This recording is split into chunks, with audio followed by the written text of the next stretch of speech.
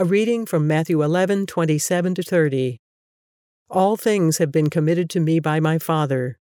No one knows the Son except the Father, and no one knows the Father except the Son, and those to whom the Son chooses to reveal him.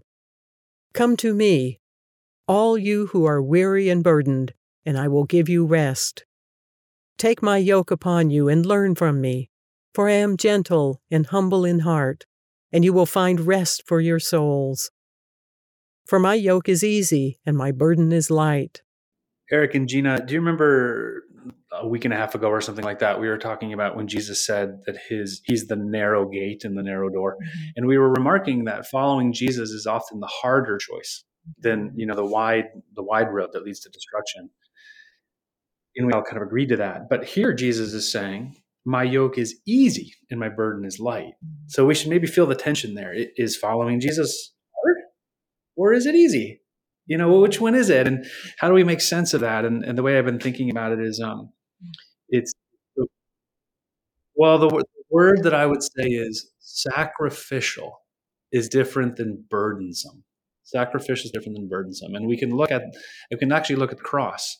Why can Jesus tell us that his yoke is easy and his burden is light?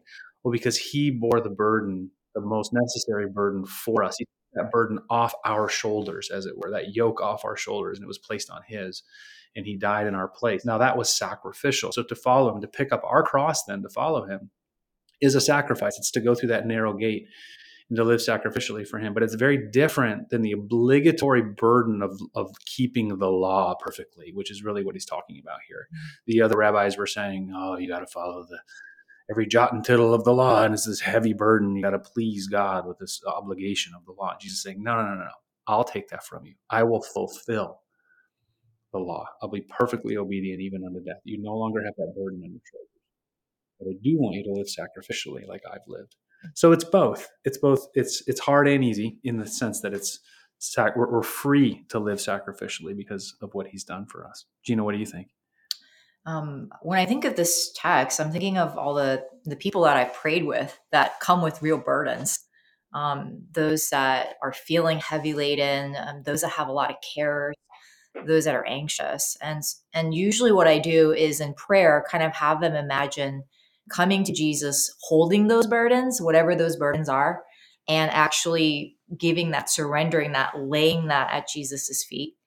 And I feel like, when we get burdened, it's when our eyes kind of tend to be fixed on ourselves, what we do, what we can't do, what we have capacity for. But then when we really fix our eyes on Jesus, then really it's not about us. It's not about what we can or can't do. But then there's this ease and this place of rest and this place of, okay, we can actually go forward because this yoke is not a heavy yoke. It's an easy yoke and its burden is light. And so I find it very helpful to kind of have that time of prayer to help, ourselves kind of shift from ourselves and to the Lord and then receiving the rest and the yoke that is easy.